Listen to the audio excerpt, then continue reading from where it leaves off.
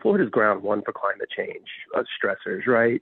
We have sea level rise. You can see it. Our water table is basically 1 or 2 feet under the water in some areas, even worse than that. When it's high tide, you actually have salt water intruding into your streets and into your infrastructure and all that.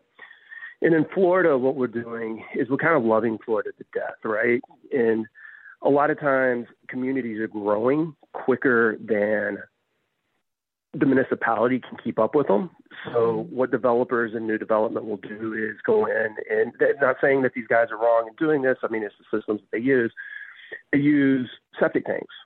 Problem we have with septic tanks with rising sea level rise, septic tanks are designed to fail. I mean, they catch your fluent and then they put it out into the drain field and goes out, but it's so high in nitrogen and phosphorus that leads to harmful algal blooms that confound our waterways, hurt our tourist dollars and all that fun stuff. But when you have high tide or you have a rainy, wet event like you do with Hurricane Ian, all of those, if you have a flood, all of these septic tanks fail completely, catastrophically fail because they're underwater.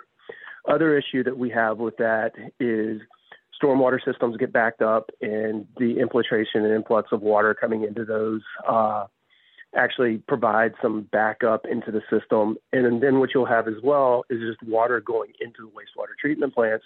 They cause them to overflow, to break down, to dump water. The municipalities actually have to dump sewage so they don't blow their system up completely and have sewage backing up into their constituents' bathrooms.